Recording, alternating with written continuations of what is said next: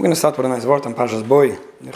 He talks about that which is brought in the Kadmonim, that the 10 Makkos that Hashem sent the Mitzrayim had a kesher with the Asura Mamuras Nivra Olam. Hashem made this world with 10 Mamuras, and the last 3 Makkos have a connection with the first 3 of the Mamuras. So Makkas Choshech, he says, that the Eibishter made Choshech Mitzrayim, has to do with what we find in Parshas Bereishis. There was a Choshech up in Yisrahoim, and then the Eibishter made Vayi Or. And we find over here as well, Chol B'nai Yisrael, Or B'mashvoisam. Later there was Makkas B'choiris, which was a Galas HaShechina. And the point is that Hashem made the world in the beginning of Yotzer, Oyer Voire Choshech. There's a lot of Choshech in this world. And the Yid is the one that's supposed to be finding the Oyer in the Choshech. Chol B'nai Yisrael, Or B'mashvoisam. This is not just the Mitzrayim, this is not just with the Mitzrayim. There's a constant Choshech. And this Choshech comes from the gava that a person has, and when someone is too full of himself, that causes a lot of choshech, he doesn't see things the way he should. And the elicha person is the one who knows, hey, this is a choshech. Hashem wants me to find the oir in this choshech. So yotzer oir uvoyer choshech is an ongoing thing. Now in Mitzrayim, the Klippa of Mitzrayim was stuck with the choshech. The Yidden were not stuck with that choshech. And this is something that at all stages in life we're supposed to be able to overcome the choshech and the hester punim and all the mistakes and all the confusion that comes from when a person is too full of himself and it blocks him from seeing things the way they are. Now, it's much easier to see someone else's choshech. It's much easier to see where someone else is fooling himself and full of himself and only sees himself and can't see past his nose, as we call it, and all the different things that we see other people that are stuck in their own choshech and be able to see their oir. And that's essentially what happened in Mitzrayim, right? The Mitzrayim were in the choshech and the Yidden on the outside had the oir. They saw where the Mitzrayim was stuck. What we're supposed to learn from it, however, is not to be able to see the other person's choshech. Being aware of someone else's shortcomings, someone else's mistakes, and someone else's distorted perception is not a big trick. Of course, it's a trick maybe to help that person see the lechtigkeit, but it's not such a big trick to be able to see where someone else is fooling himself. To see it in ourselves and be self-aware, that's a much bigger tachlis. Now, of course, when we have good friends, we can try to help each other out of our darkness and out of our confusion. But it's something to remember that we all have a certain amount of choshech that we're supposed to be able to overcome and see the oil and see Hashem and see the way Hashem wants us to see things and be able to be honest with ourselves. I'm just going to read a letter. Hi, I just got your book this Yom Tov and I'm enjoying it immensely. Great insights in the people around me. Okay, so now my question. I have a friend that is divorced for a couple of years. I identified the UV character traits in her. She comes across as very, very sensitive. She talks to me a lot and is very stuck in her situation. She is currently in therapy. She's finding all kinds of excuses not to continue in life, basically previous trauma, and she has very high or impossible standards for a shidduch. She doesn't have the best relationship with her parents, although she lives close by to them. She doesn't want to trust them with shidduchim. As a friend, how do I react when she talks to me about all this? How can I encourage her to date and to move on in life? Your advice would be greatly appreciated. Thank you. Okay, very good question. Seeing a friend in choshech, as we said, and noticing where that friend maybe is making mistakes. How do I help her? Before I go on, I always like just explaining how this question is really so relevant to so many people. This could be a spouse, this could be a child, this could be a sibling who's in a matzav of choshech, fooling themselves, being stuck in their lives, and people want to help them through it. So often people ask me, what do I do? My wife is so stuck. She has her own version of what's going on, and she's sitting in this negativity and can't move on in life, etc., can't get out of a problem. This is something that's so relevant for so many people. How do I get someone to see what's really going on? How do I listen to them vent and kvetch and be there for them, but then help them open their eyes and see things the way it is? So this is definitely a big question. And the truth is that not everyone has what it takes. Barely the therapists, barely the professionals have what it takes to be able to open someone's eyes and see things the way it is and not the way they're experiencing something emotionally. B'chalal, some people, when they ask this question, how do I help my friend, or how do I help my spouse for that matter, what they really want to do is they want to change someone. How do I make my friend not so sensitive? How do I make my friend who, for whatever reason, seems emotionally, let's call it unhealthy, how do I help this person become healthy? Sometimes we give ourselves too big of a goal, and that's exactly why we can't find a way to do it. Not always can you do that. In other words, if you're trying to change someone, in a general change or inherent change, you might already be up for failure because what you're trying to do is not even so feasible. So the smaller your goal and the more practical and technical your goal, the quicker you might be able to get there. But if you have a more general goal and a very vague goal that's too impossible, it's really a reason to assume that you might not be able to accomplish anything. Another point, before even trying to get some ideas about how to do this, is that we really shouldn't judge. Obviously, we're not supposed to judge anyone. It's true that when you see someone else that's stuck, saying that they can't, for whatever reason, they feel that they're right about something and they can't move on about something. On the one hand, could and can't is a very relative term. What do you mean you can't? Of course you could, you don't want to, right? And it's true. It's true. When someone says they can't, it doesn't really mean they can't. What does can't mean? It's a relative term. You can't based on what you decided. You can't based on what you think about this, about how you feel, etc. But if you want to, you could, right? It's important to remember, before getting someone to try to see things differently, that can't is relative. And in their mind, they can't. I'm not justifying that they can't, and I don't agree that they can't, but I do have to remember that they feel that they can't. It's not that they're trying to make up a story saying they can't, and really they could, and they know they could, and they feel they could, and for whatever reason they don't want to. Sometimes people in challenged situations really feel that they can't. And they have their own understanding, their own version of what's happening. And it's very hard for them to overcome this feeling of not being able to. So just being understanding about it already sometimes calms you down and saying, okay, if that person feels they can't, then maybe they can't. Not because they're not capable, but that's how they feel. And when you see them in that light and you don't judge them for it, and you're not upset at them, like why they make them believe they can't if really they could, you're more understanding, it already helps both you and them, just to make things work and to communicate in a healthy way, without judging, without making people feel bad about the challenges they have. And we shouldn't judge, because Hashem gives everyone their own challenges, and everyone has their own feelings of this I can't do. And of course, other people around us will always see how we could be doing more or better in any given area. Now, if you have a friend who's very stuck in life, and she talks to you a lot, like you say, the first thing you want to know how to do, and the first thing you want to do, is to listen. And very few people know how to really listen. Very few people know how to really listen. Listen means to be there, or to listen with an open ear, always in kashavas. And listen means to show the person that you're actually listening and interested. And listening means just listen. So many people who want to listen end up going to the next step of telling the person how right they are, and instigating and provoking in order to make them feel like, wow, I really got you, and you're so right, and you should be doing even more of this, and everyone else is crazy. They think that's part of listening. That's not what listening means. Listening means when you really hear someone. So of course, if you're going to make the mistake that other people make of not even hearing what someone's saying, and okay, and barely picking up the phone to someone, that's obviously also not called listening. You might not have to. You might be busy with your own family. You might have enough to do. But if you want to listen, it's important to show that you're listening and to just listen. It's interesting that sometimes when you really listen to someone, you'll see that's all they needed. They didn't need more than that. The listening is therapeutic, right? Chazal teaches that. And sometimes if you just listen, they have what they need from you. Going to step 2 to try to win them over by making them feel like you really got them and you're going to tell them how right they are, you could be doing damage because that's not what they needed. And when they hear it from you, they go ahead and build on all that negativity, and they get pushed in the wrong direction. And unfortunately, like I said, that's what some therapists do, and that's what other people do. They provoke, and they to win over a client or to win over someone. It's all subconscious. Nobody means anything bad. I don't think anyone means anything bad. Sometimes we feel like we owe it to the person to show them how right we think they are, and we don't know how to just listen.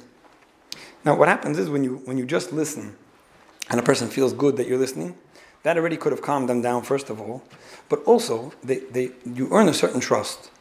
When you really know how to listen to someone and show them that you care, and you care enough to listen, and you care enough to be there for them, what happens is they trust you. You might become slowly in the position of being able to give an opinion.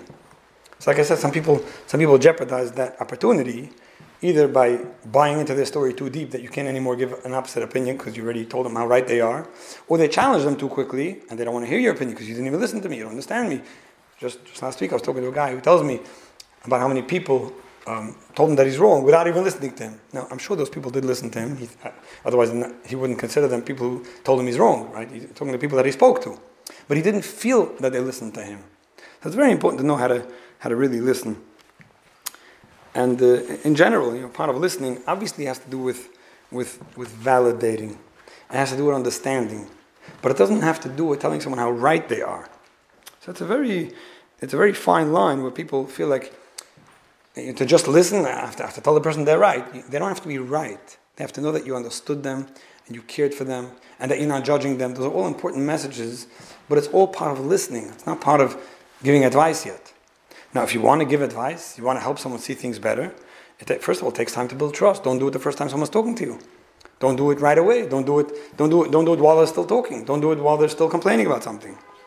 So it's just important to remember you have to be patient. You have to know how to listen, and you have to be. You have to know how to slowly become the person who could give and is trusted to give some kind of feedback. Now, because you're someone who wants to help your friend and influence your friend, and sometimes the motive becomes, okay, where will I get my opinion in, and where will I get the clarity in, and where will I be able to explain things the way they are?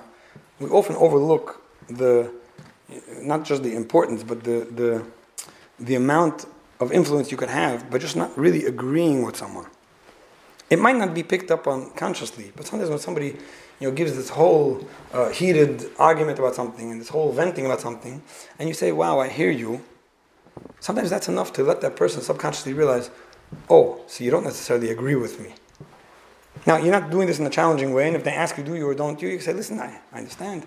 But sometimes just listening and not provoking or not saying, I agree with you, it takes away something of a person's confidence, and you already accomplished a lot. Sometimes you put in those seeds of doubt in that person's mind.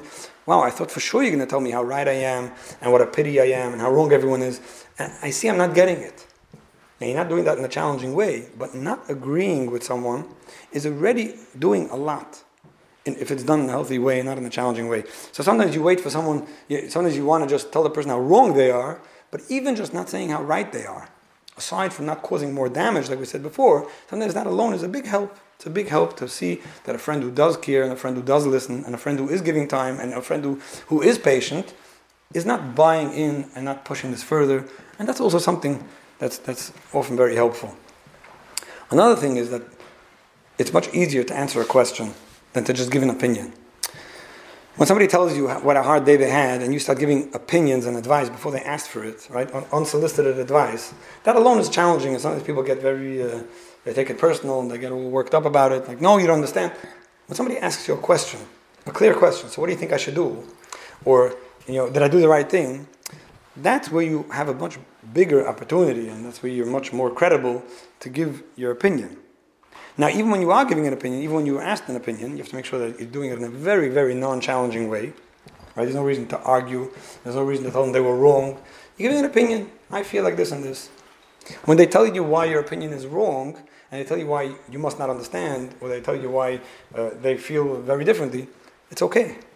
Sometimes people think that if they don't prove themselves, and they don't debate it, and they don't get the other person to say, oh wow, you're right, then their opinion didn't count. So they go further, and that's where it turns into something personal, becomes an argument, and people get hurt by it.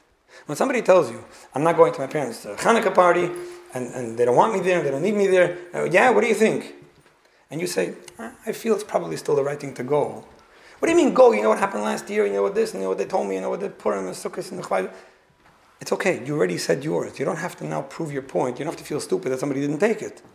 The very fact that you're not arguing deeper, and you're not saying, oh, you're right, is already good. They asked you a question, you gave your answer, that's how you have an influence on someone's way of thinking. It doesn't happen overnight, but as long as you're a trusted friend and you proved yourself to be someone who cared, your opinion and your feedback may do a lot. There's another point over here, of not challenging, is to actually clarify. I can't judge, I haven't been in your situation, I'm not in your situation, there's no way to know if I do any better than you do, than you're doing now. I think I might have done it differently, and I think that I probably would have gone, or I would have asked someone what to do, and do it even if I don't see it that way, but I don't know for sure. Now again, if they start saying, yeah, you taka don't know, whatever, it's okay. Don't get pulled in, don't get sucked into explaining it, and proving it, and getting the other person to agree with you. You said yours, and you said it with confidence, and you were clear that you're not judging, and there's nothing personal, and that person may be right, and there's no way to know. Very often that's all you could do, and slowly, very subconsciously, you'll see, it might be 2 days later when that person says, you know what, I decided to go. They might not even have the confidence or the honesty to tell you, I'm going because you told me that I should go. But you'll see how those comments that you throw in here and there, in the right times, in the right place, by the time you earn the right and the trust to say something, they accomplish a lot. They really do accomplish a lot. Now in general, if you see someone struggling, either like your friend with her parents, or with a shadchan, or with whoever, One of the ways, Aaron Akoyan way of doing things is to bring back good regards. It's so interesting, somebody told me that they met your parents and they spoke so highly of you. Somebody told me that the Shadchan, you bring back good regards, slowly, very, very subtly, very cleverly and creatively. Sometimes you could promote the peace and the shalom between people in a very roundabout way, and if you're looking to do that, you might come up with ways to help people feel better about themselves and feel better about how other people feel about them. Instead of getting them to see the good in their parents, for example, let them feel that the parents see the good in them. And very often that's something that accomplishes a lot. It's a story of its own, how to bring back good regards and how to build relationships and help people get along with each other. But very often, instead of getting the person you're talking to, who's never so full of pain and negativity, to see the good in others, making them feel like others see good in them is often very helpful. Again, I hate talking about this so often, but only because you mentioned that she's in therapy and she's stuck in her situation and all that. I don't know if her therapist is helping her or not. It's sad to see people that are, unfortunately, let's call it emotionally unhealthy, whatever, people really need help, and sometimes go for therapy, either because the therapist is not qualified enough to see things the way they are and really get what's happening, or even when they do see it, but they realize that they can't challenge this person because the person won't take it. So if this person's full of negativity, and I can't tell her, hello, there's something wrong with you, so what's my other choice? To validate and tell her, yes, all the people around you must be crazy. They must be bad. By the time somebody's instigating like that, and by the time somebody's confirming the version of the story that the client is sharing, they're doing such an avla and so much damage, it's mamash sad. I'm not going to go into the whole sugya of parent alienation that has gotten a lot of awareness lately. How therapists tell people that your parents are hurting you, you don't have to talk to them, or whatever, a crazy damage of its own.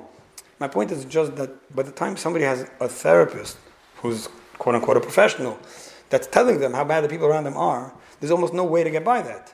I've seen so many shalom bias situations that go down because one spouse is talking to a therapist who confirmed that the other spouse, who they never even met, maybe, has some kind of personality disorder, and there's no way that you could ever have a healthy relationship with that person. And if that person ever does you a favor, it's because narcissists do favors because they want something for it, and even if he doesn't ask you for anything, it's because subconsciously, gag, these stories that people are sold, by that time there's nothing to do.